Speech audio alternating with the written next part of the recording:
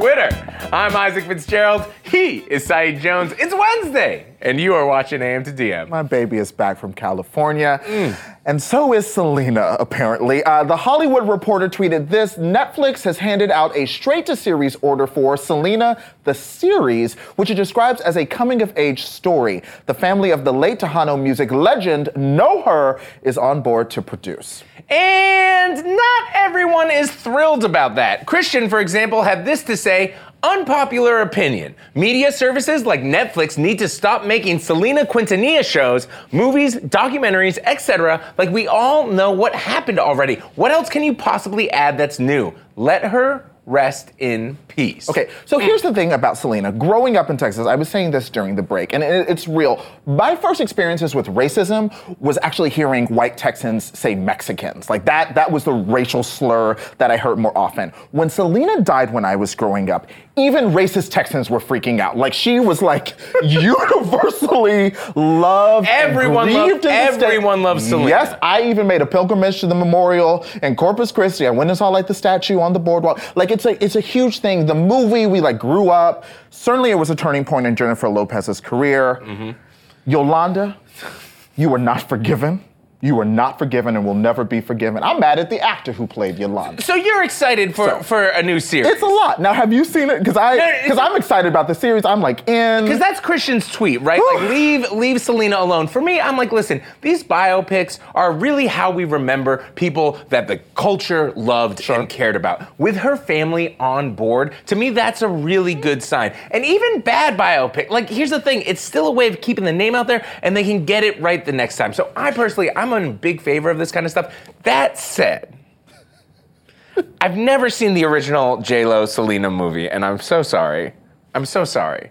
Listen, people, you miss things sometimes. Go back to California. All right, well, listen, let's take it to the timeline. What's a biopic you'd love to see made, and what's a biopic you hope never gets made? I've prayed about this. Yes, Ida B. Wells. No adult Michael Jackson. Oh, good Lord. Yep, okay, yeah, all right, I agree with those. Well, listen, here's a tweet from Brooklyn Public Defender Scott Heschinger. This is what love looks like. Jasmine Headley reunited with her mom and her son. Family photos taken by the family, shared with her permission. Without bystander videos, she'd still be on Rikers, still be charged with child endangerment, and still be ordered to stay away from her son. So good to see her reunited with her child. Scott added, Jasmine Headley is a hero, stoic, brave, after all she's been through to stand confidently in front of this many cameras and speak humbly to the world. Incredible. Her short, powerful statement is here, ends with, I just need to see my boy. I just need to see my boy. Well, Errol Lewis, the host of New York One's Inside City Hall, joins us again with the latest on her story. Errol, hello. Hi, how are you? We're doing good. We're doing well. Thank you so much for coming back on. What do we know about Jasmine's situation as of this morning? As of last night, things may change overnight, but she was released, as you showed. Her attorney from Brooklyn Defender Services, Lisa Schreibersdorf, says that she is still facing some kind of a procedure in Mercer County, New Jersey, and she was expected to show up this morning. So being released on your own recognizance means that as of last night, she didn't have to post any bail, she didn't have any restrictions or requirements, but she does have this other issue pending in New Jersey. She also had the order of protection vacated so that she could, in fact, be reunited with her son. That was one of the questions that was lingering out there as well. Apparently, it's routine in these kind of cases for the Brooklyn District Attorney's Office to request an order of protection, which would have kept her from seeing her 17-month-old son. I saw someone note something you said yesterday, I believe, on your show, where you were like, listen, this administrative building where she went to, where this incident went down, was in some ways, it's just a trap for things to go wrong. So I wondered if you could reiterate that point and tell us if at this point we know anything more about how this mess started. Well, yeah, let me look. It strikes one as a trap because you are entitled to these services, and it's the only place that you can go is to the city. And they say, go down to the center. You go down to the center, you're expected to, you have to take off time from work. That's a consideration. Childcare consideration. She brought her son with her because she had nobody else to take care of him. And then what turns into a 4-hour ordeal, waiting and waiting and waiting, going to another place within the building and then coming back. And then there's no place to sit. And then you've got guards who, go on some kind of a power trip. And if you step wrong or annoy people because they're being so slow and so disrespectful and so inefficient, they call the cops and somebody shows up with a gun and a taser and they haul you off to jail.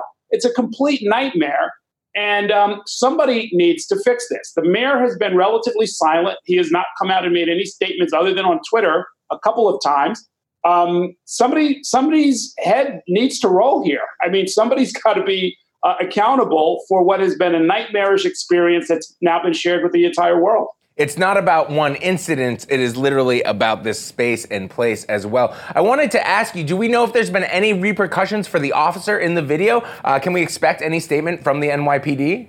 The NYPD says that they have launched an investigation. And keep in mind, there are the cops that you see in the video, but then there's also private security. I personally have a side question about why we're employing private security for a public space, but apparently it's a company that has been brought up on charges before, that apparently the staff is either untrained, disrespectful, perhaps even unsafe, and they played a role in all of this as well. So some people in the private company, I think, have been suspended for now.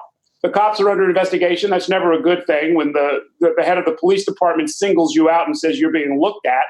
HRA, the government agency where all of this took place, that commissioner is also looking into it. So sooner or later, we're going to get some answers. My guess, unfortunately, though, is that the city administration will probably try and slow walk this, try and get into the holiday season, expect all of us to go away and stop paying attention, and then make changes or not. But we're going to stay on top of the story. Absolutely. They can slow walk all they want. They're going to stomp. I mean, even, Representative Alexandria Ocasio-Cortez shared your clip yesterday on her timeline. Thank you for joining us, Earl. We are going to continue to follow it. Thank you.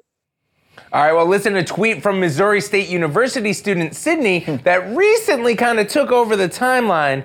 My professor threw a party instead of having a final, and no one showed up. And now that video, she kind of pans up. You see an empty classroom with lots of Christmas decorations, and then the poor professor sitting at his desk just looking so sad. And I'm going to call shade. Oh, all right. Because we know this. We see these things. This is a viral, topic that we see a lot on the timeline. And I'm always like, okay, y'all. Well, as it turns out, I was right. BuzzFeed News editor Tanya Chen tweets, college students made a professor go viral by claiming no one showed up to his holiday party, but it was all fake for an assignment. And that's the part I love, for an assignment. Tanya joins us now. Good morning, Tanya. Good morning. Saeed, you are absolutely right. Thank you. Thank you. You got it. You nailed it. Tanya, I wanted to start with the assignment aspect of it. That's what I absolutely love. How does making your professor look like the loneliest person on the planet play into a college assignment? Well, so what happened was this professor is a professor of an intro to media course, and he wanted to basically prove to his students that going viral was incredibly difficult, especially if you plan for it and tried for it. And he was proven wrong by a group of these students. But he told me that it was actually designed to fail, to show his class just how difficult it is. And a group of his students proved to him that, they could do it and exceeded the assignment. I love it. We keep telling y'all not to fuck with the youth, because they're ready. I love this because you are a social news reporter. You cover stories like this all the time. So it's like a perfect storm. From your perspective, what was interesting in terms of talking to the students in terms of going viral? Yeah, so they grew up with social media, and so they're very literate with how to use it, and it's very integrated in their everyday. But they've never intentionally faked something with the sole intention to go viral. And so the student I spoke to said she learned that it was really easy to manipulate people, which I found to be fascinating, a little bit terrifying. But yeah, they tapped into a common narrative like this: no one showed up to a party kind of genre of viral stories that we've been seeing and tapped into people's emotions mostly. Yeah. Now, I wanted to ask you, again, like Saeed was saying, as a social media reporter, how do you sniff a story like this out? Did this one in particular come across your timeline? Did you say, hang on a second, I want to get the whole story here? Yeah, so what happened was I saw the initial viral video and tweet, and I was like, oh, it's a bit sad. I was kind of like weirded out, and I was thinking that it was a little bit weird that the professor threw a Christmas party in lieu of a final. But anyway, I was just like looking at it, and in the most recent comments, people were saying it was fake, and it was alluding to the professor's personal Twitter handle. He actually had to come clean because the school, Missouri State, believed it and tweeted out that they support the professor who they thought was, hurt and they felt bad for. And so the professor was like, this has gone too far and I need to make it clear that this was not a real incident, and then I actually instructed kids to do this, and he was a willing participant. And so that's his tweet is what made me aware that it was most likely fake. And when I spoke to him, he confirmed that. Incredible. The stunt queen got stunted on. I love it. Tanya Chen, as always, thank you for joining me and us this morning. He's glad you're Don't worry, too. you were right. But no, seriously, I love that That's story. really funny. Those students did get an A. Shout out to them. But the professor said he got over 100 emails. People being like, hey man, you okay? You want to come over for dinner, buddy? It was a good assignment, man. It worked. Good on you, Professor. Well, listen, stick around. We have a great show for you today. We'll be talking with Connecticut Senator Chris Murphy plus Nico Tortorella from Younger is here. So excited to sit down with them. But up next, it's Fire Tweets.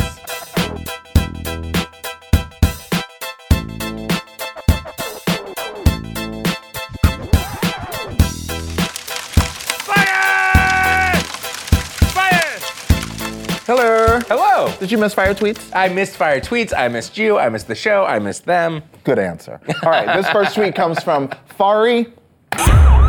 Ending the year without a flat stomach. Y'all won. Woo! A mood. There are so many applications for Y'all Won, and I think if you've been following me in the last day or so, you know what I'm talking about. Okay. Well, let's not talk about that. Anthony tweeted, just missed a call. Calls back. No answer. What? Did you die in 3 seconds? What's the deal? Man, I feel that 100%. What's the deal? Especially with those like troll calls where they've just been calling your number because they have the first 3 digits. Uh-huh. Whenever you pick up, that's what happens. No answer. No, for me, it's like, it's not even that. It's like, oh, I saw that you called. You just called me. I didn't pick it up. I call you back, and then you're not there. What's up with that? Better be an emergency, you calling me. Okay. I think this is Mo. I think I'm going to call this Mo. Mo tweeted, when I first started my job, this older black woman I worked with said, look, come in, get your check, mind your business, and leave. Last Monday, she put in 2 months' notice of her retirement, then put in 2 months' worth of leave and said, this is the last day they'll see me. I'm sorry, I'm applauding that. That is a bravo. Also, bravo. Congrats Bravo. on your retirement in 2 months. Yeah, nice job. Nice know job. you. I love that. Well done. I do. I just love that story. I love it because I once worked at Buca di Beppo, and that's exactly how I did it. All right, now let me tell you, it wasn't 2 months, it was 2 weeks, but I saved up 2 weeks vacation. I said, this is my 2 weeks notice, and I said, and this is my 2 weeks vacation, and I walked out the door. I love it. Apron over the shoulder. It tracks. Mamacita, you tweeted, when medication says, do not operate heavy machinery, they're probably referring to cars, but my mind always goes to forklift. Anyone else? See, I think of like the tractor. Yeah. The yellow.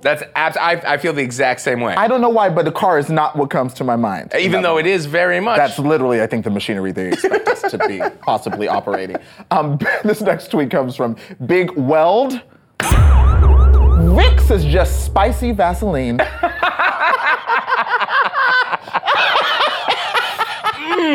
Also, do we have verification at this point that Vicks works?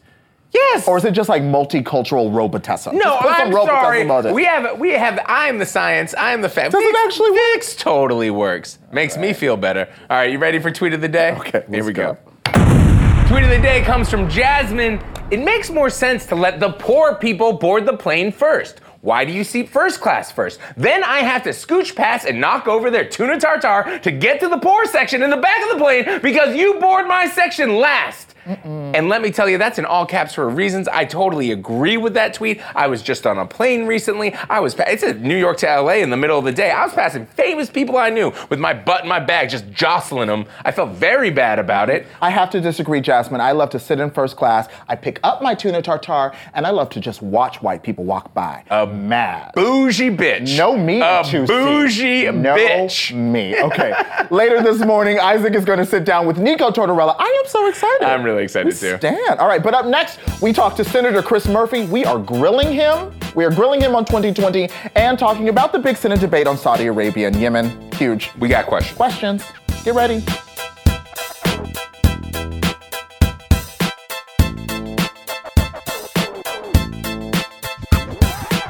Welcome back. The U.S. relationship with Saudi Arabia has deep roots going back 70 years. But the Senate is poised to vote on a resolution to remove support for the Saudi war in Yemen.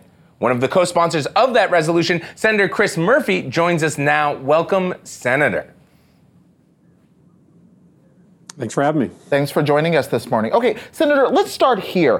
Why was Jamal Khashoggi's murder the catalyst for this resolution instead of the blockade in Qatar or the killing of civilians in Yemen or, frankly, anything else in the long history of our relationship with Saudi Arabia?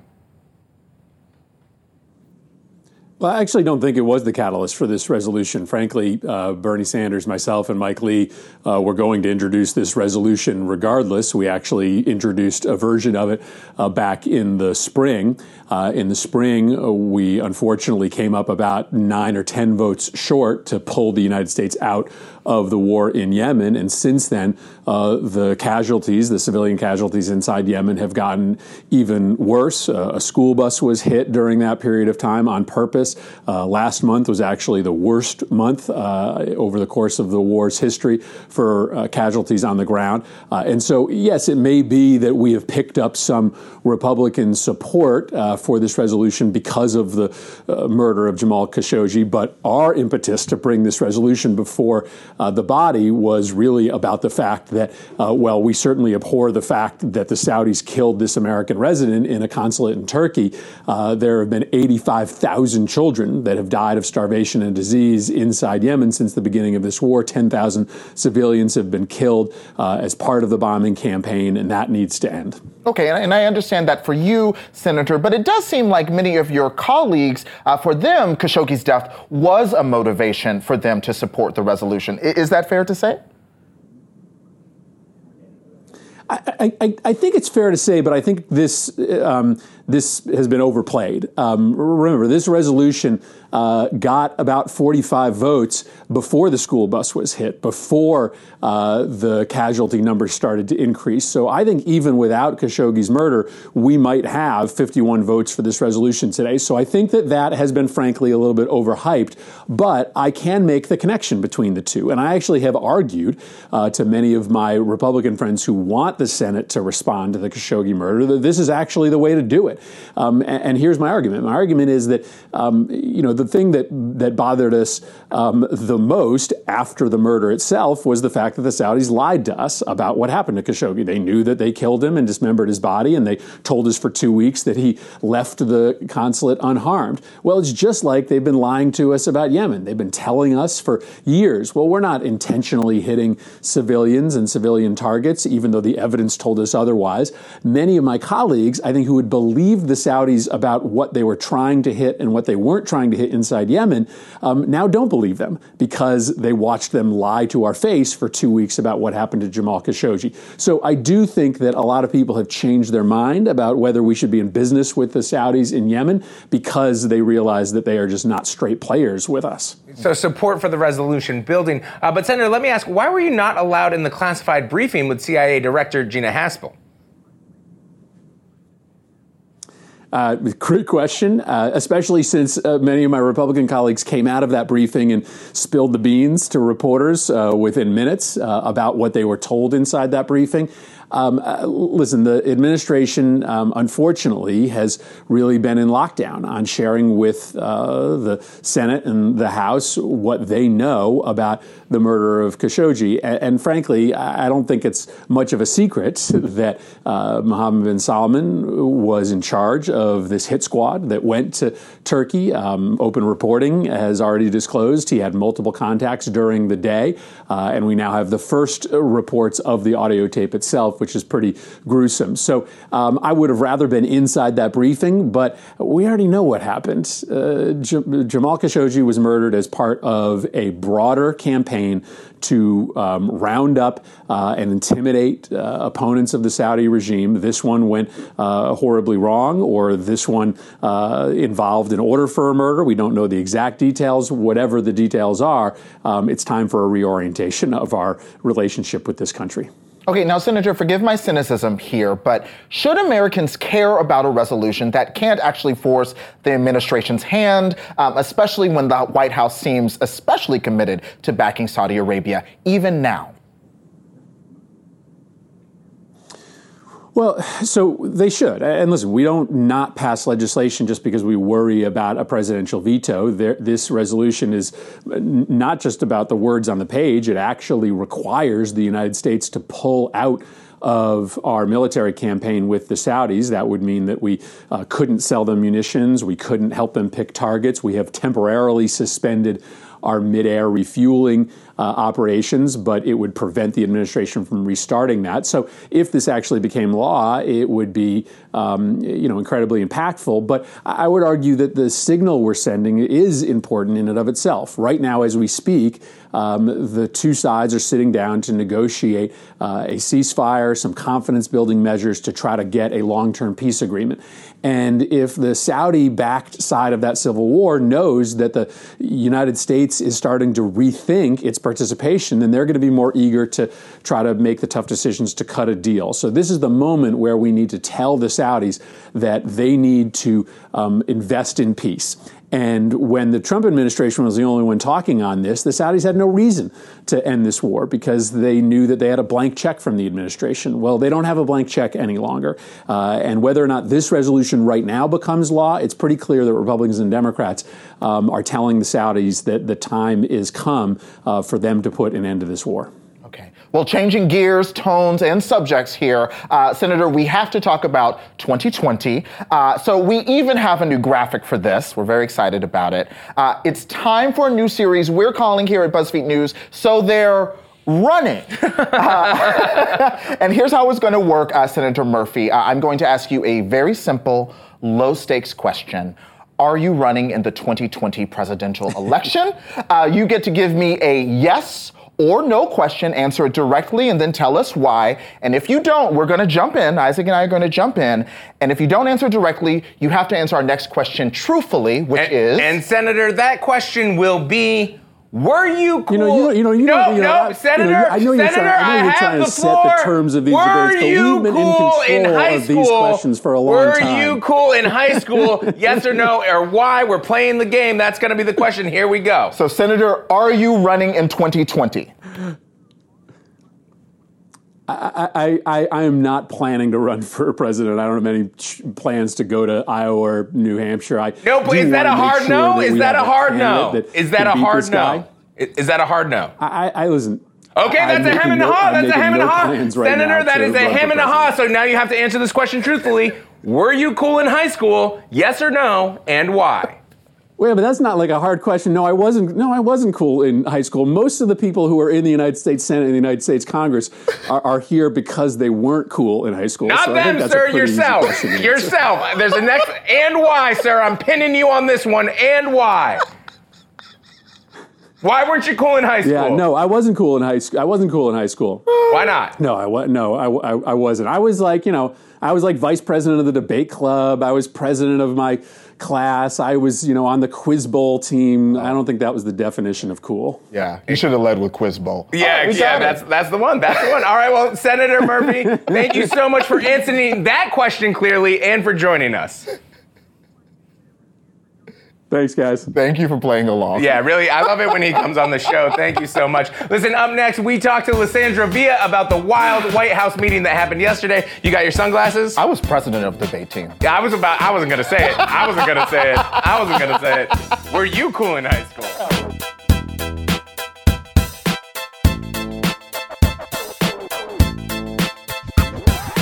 That's right. If you're just joining us, we just broke an exclusive on BuzzFeed News. Senator Chris Murphy was on the Quiz Bowl team in high school and was not cool. Again, that is an exclusive brought to you by Isaac William Fitzgerald. All right, we are going live from the district with BuzzFeed News politics reporter Lysandra Villa. Lisa, girl, I'm so sorry for the hijinks.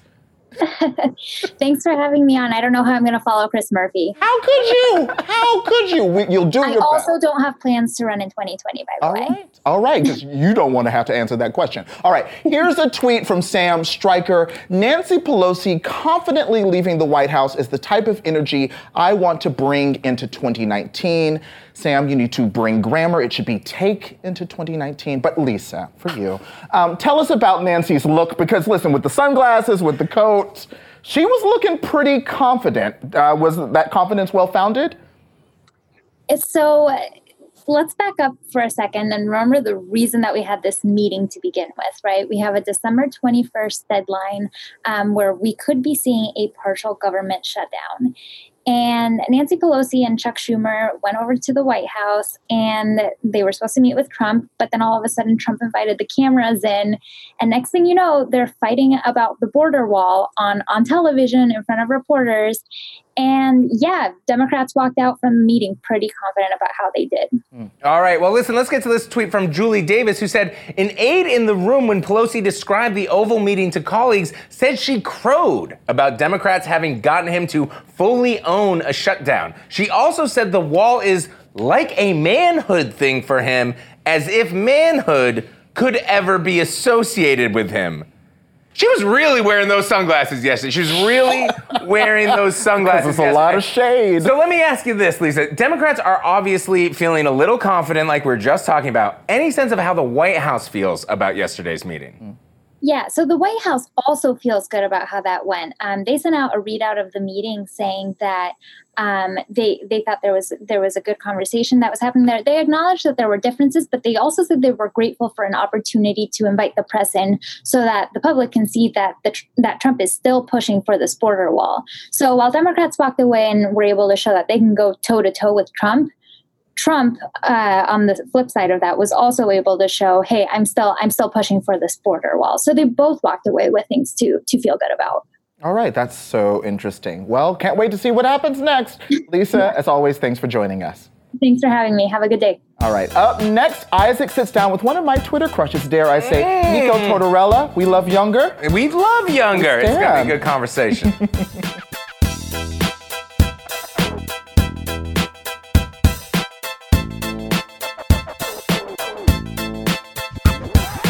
I'm here with Nico Tortorella, actor, author, activist, star of Younger, everybody's favorite show, and co-host of How Far Is Tattoo Far? That's the one. It's always too far. Every single tattoo is too always too far. I mean, there were a couple that were reasonable. We're actually smack dab in the middle of filming season 2 right now. Really? My one day off, so I'm here. And then you had to sit down with somebody covered in tattoos. Exactly. You're my breather in between all of this mayhem. Congratulations on getting married. You've had a huge year. Yeah, 2018 has been a big one. It's been a really big one. Yeah. And you have spoken so eloquently and publicly about your family and about relationships. Why is that important to you? I mean, I think it's important to all of us, you know?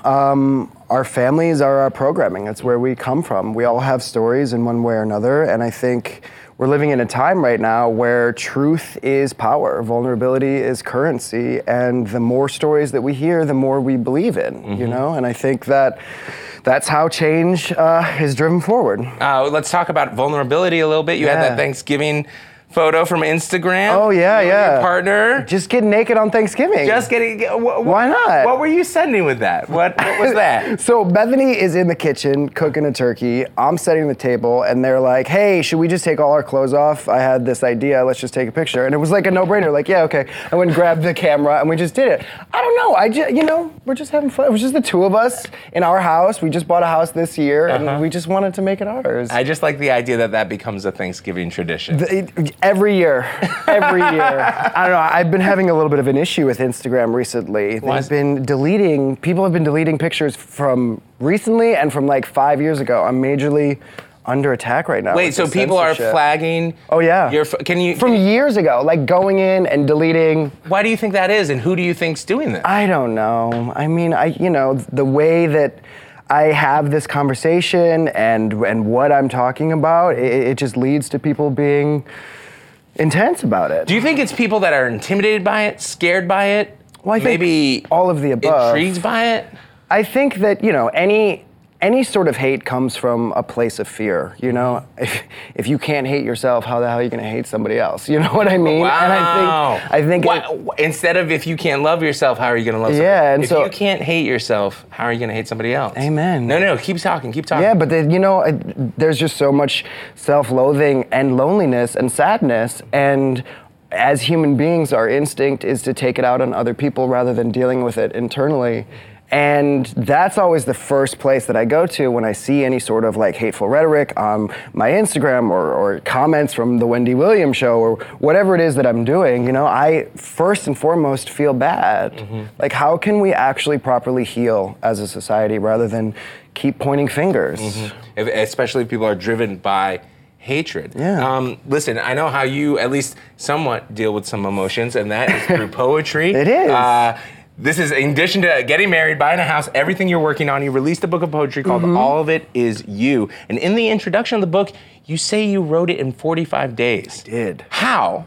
Was that just all you did for 45 days? Exactly a year ago. Yeah, it was pretty much everything that I was doing for 45 days. I also went to Peru. I was in the jungle for a couple weeks in those 45 days. I would just, for 5-6 hours every day, I was just pen to paper, just going. I mean, I was journaling for 45 days, right? And what you see is what you get. Why? What drew you to poetry? Is it something you did as a child, or? Well, I think we are poetry, Full stop. Yeah. Full stop. Put We it on a all t-shirt. are. We're all poetry. And I don't think I'm more of a poet than anyone else just because I have a book of poetry. It just is. We all have it in us, and I don't know. I like to think of I'm more of a garbage poetry look, but I'm going for it. Okay, it works. All right, let's talk Younger. All right. Younger season 6 will be back in 2019. Yes. Do you see a future for your character and Liza? For Josh and Liza. I mean, the future is inevitable. Whether or not it's this romantic, over the fence World Series kind of love. Yes, I just quoted It Takes Two. I don't know. But I think where they are right now and where they're going is like really important representation on television. This is a cis straight couple who broke up and now are trying to figure out how to navigate a friendship, and that's really important. You don't really see that on TV. And that's something that they're going to have to tackle. Speaking of representation, yes, Asia Kate Dillon from Billions just got nominated for a Critics' Choice Award. So major. A fellow non-binary actor. The first non-binary actor to be nominated for a Critics' Choice Award. How do you think awards should be handling non-binary actors? Which category do we fall into? It's a good question. I think that we'll see a shift in the way that we're just talking about gender in the next generation. I think that the way that we as human beings split the entire world into two categories thousands of years ago is the most ridiculous thing we've ever done. And it's like, it is the ultimate divide. It's the original binary, right? And we have to figure out another way, because biologic fact is that there is a plethora of space between male and female. And I agree with that 100%. If somebody walked up to you and said, "Oh my gosh, how should we do the Oscars?" Or what would you want it to look like moving forward? Just instead of splitting it, best actor, best actress, just best actor. Got it. Let's just put us all in the same category. Let's just put it all in the same category. All right, absolutely. Now listen, we have a message for you from your How Far Is Tattoo Far co-host. Snooks? You know it. Come on. You want to see some Snooks? Let's see some Snooks. Stop it. Hey boo, look who it is. So you're gonna have so much fun here today. I really hope you're not wearing those ugly mustard socks, like cool bro, disgusting.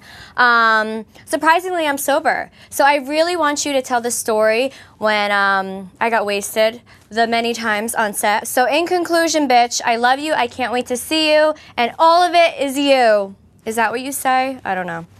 Love you so much. So what's that crazy story? What's a wild story from set? there are so many crazy stories. So Nicole's pregnant right now, in fact. So we're shooting. So blacked out Nicole isn't showing up this season. It's like a totally different person. I have a brand new co-host. But there was one night where she stayed in the city instead of going home, and then came back to work the next morning, and it was just like vodka, wine, 6, 7 o'clock in the morning, just going.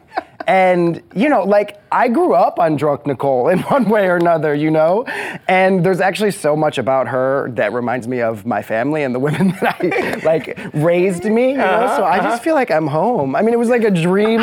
It was like a dream come true to be able to hang out with Nicole. This is my safe space. Totally. Totally. Well, thank you so much. I really appreciate you coming on the show. All of It Is You is available now, and Younger Season 6 will return in 2019. We all can't wait to see how that shakes out. Up next, we're talking about Meghan Markle. All of it is you, all of it is you. Michael Story tweeted, "What is up with the royal family at the moment? Drama central this week." Okay, I don't know about you guys, but I have been obsessed with this. Worried for Meghan. I don't even know what's going on. So luckily, Lisa Ryan, senior writer for The Cut and co-host of the Royally Obsessed podcast, joins me now to spill all of the royal tea. Lisa, thank you so much to talk to me about this. Thank you for having me. Okay, so The Cut has a series called Keeping Up with the Royals, and you published a piece saying, why is there suddenly so much royal drama? Yes. And that is the question of the day, because it seems like all of a sudden there's just all of this stuff coming out and people are hating on Meghan, which I don't like. So please explain to me what is happening. Okay, so the guy tweeted this week. It's not just this week. It's been happening for over a month. It's been like nonstop drama with the royal family. So I personally am a disciple of Lainey Gossip. She is like my sage goddess for everything. And so I, from her, have been very aware of the timing of all of these leaks that have been coming out. So first, it all kind of started around the time of Prince Charles's 70th birthday. Suddenly, all these stories came out about how William is grand and, you know, Harry had a temper tantrum over a tiara. And then from there, it kind of cascaded to like stories about Meghan and she worked too hard, which, okay, seriously, like, yeah, I wish I worked as hard as she did. Yeah, seriously. I mean, I don't really know how that's an insult. Like, oh, I'm too good at my job. Like, She's too passionate. She wakes up at 5 a.m. and sends emails and texts about what she wants to do that day. Like, okay, yeah, seriously. Okay, so my question is, there was the British Fashion Awards Monday night, correct? Yes. And everyone started hating on Meghan for being like too desperate, holding her bump. She was wearing dark nail polish, which apparently is a faux pas. Are people just nitpicking her now? Like, what is the deal? I feel like with some people, she'll just never win, and that sucks. But like, look at what she's dealt with the past month. So in addition to the stories about her, there have been stories about her fighting with Kate Middleton. And in a lot of the stories, she's kind of painted as the villain. And so she shows up to the British Fashion Awards in an absolutely amazing dress. Givenchy, like stunning. I don't think I've ever seen her look like so ethereal. She's absolutely beautiful there. She shows up without like letting people know ahead of time. It was a surprise visit. And she's just kind of like, nope, here I am. So here is my main question, because I don't believe there is actually a feud between Kate Middleton and Meghan Markle. Do you think this is all made up, or do you think that there is some sort of tension there? Well, first of all, I think it's important to note that there are always narratives where two powerful women are usually pitted against each other. That's so true. It's so annoying, but that's just how it is. But so from my understanding and from recent reports from actual royal reporters who speak with the royal family and people around them rather than like frivolous tabloid reports, it sounds like the tension is actually between the brothers rather than the women. And then the stories have just kind of trickled down to affect them because, like, what else was going to happen? It was always going to hit the women. And it's really ridiculous because it seems like what's going on between the boys is just kind of like growing pains. You know, they're brothers. They've been attached at the hip for years, but now they both have their own families. And on top of that, they also have completely different roles. William will be king. Harry can do more of what he wants. So it makes sense that they would have like some tensions and some, issues here and there. And also, like, do you get along with your family all the time? Not to put you on the spot, like, I don't. Yeah, so, no like, one, that's of course, normal. no one does. It's totally normal. And, that is total trash. That issue between men is affecting the public persona of two women. Well, Lisa, I could talk to you about this all day, but unfortunately, we gotta end it here. Hopefully, you'll come back and talk more Royals with me. I would love it. Thank you so much for joining me. Thank you. Don't go away. Up next, Isaac and Saeed are responding to your tweets.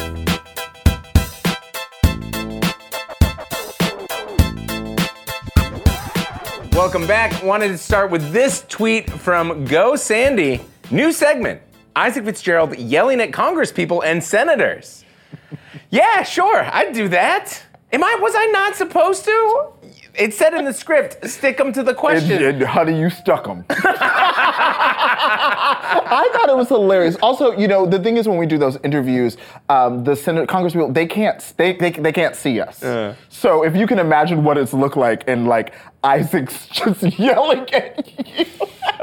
Senator Chris Murphy, I hope your ears are okay. I loved it. Should have answered the question. Should have answered. Could have been avoided. And the lesson is learned. All right, well, listen, we asked you all for a biopic you'd love to see and one you hope never gets made. Princess Leia says, I would love to see a biopic on Anna May Wong. Please, God, don't let them ever make a Beyonce biopic. Oh, yeah. Absolutely. Let's just no, thank you. No, thank you whatsoever. Yeah, I'm going to take this one. Melissa Kimball says, I would love to see a Queen Latifah biopic, and I pray to God they leave Prince alone. Ooh. I agree. No, here's the thing. You're going to have to see it. It's going to happen. The thing with Queen Latifah is I'm like, what parts of the story is she going to allow people to tell? Is what I got to say. But Prince also, there's nothing we can do to that's going to happen. That's right. I'm sorry. I was like, ooh, there's a lot going on in my brain right now. Yeah, I get Prince, exactly what you're saying. Yeah, I think part of the thing with biopics is often someone. I mean, God, Ray was wonderful. The Ray Charles biopic was wonderful, and that was very much a contemporary figure. But generally speaking, I'm like, I don't know. People who are of our time, it's a little weird. Like there's a biopic coming out about like the George W. Bush's administration. I'm like, what? People I'm like, Cheney is right there. He's right fucking there. I'm gonna do just a last second conversation. Maybe you guys can just take this conversation in the afternoon when the Prince biopic does happen. Who's playing Prince? I'm trying to start a war. All right, well, thank you to our guests, Errol Lewis, Tanya Chen, Lysandra Villa, Senator Chris Murphy, Nico Tortorella, and Lisa Ryan for joining us today. And I'm reading from the prompter, and I'm fucking pissed because I just found out about this. Isaac's not going to be here tomorrow. Just tomorrow. I'll be back Friday. I'll be back Friday. And guess what? Amber Jamison, come on. I love Amber. She's the best. See you tomorrow, Amber Jamison. Trash. What the fuck? I'll be back Friday.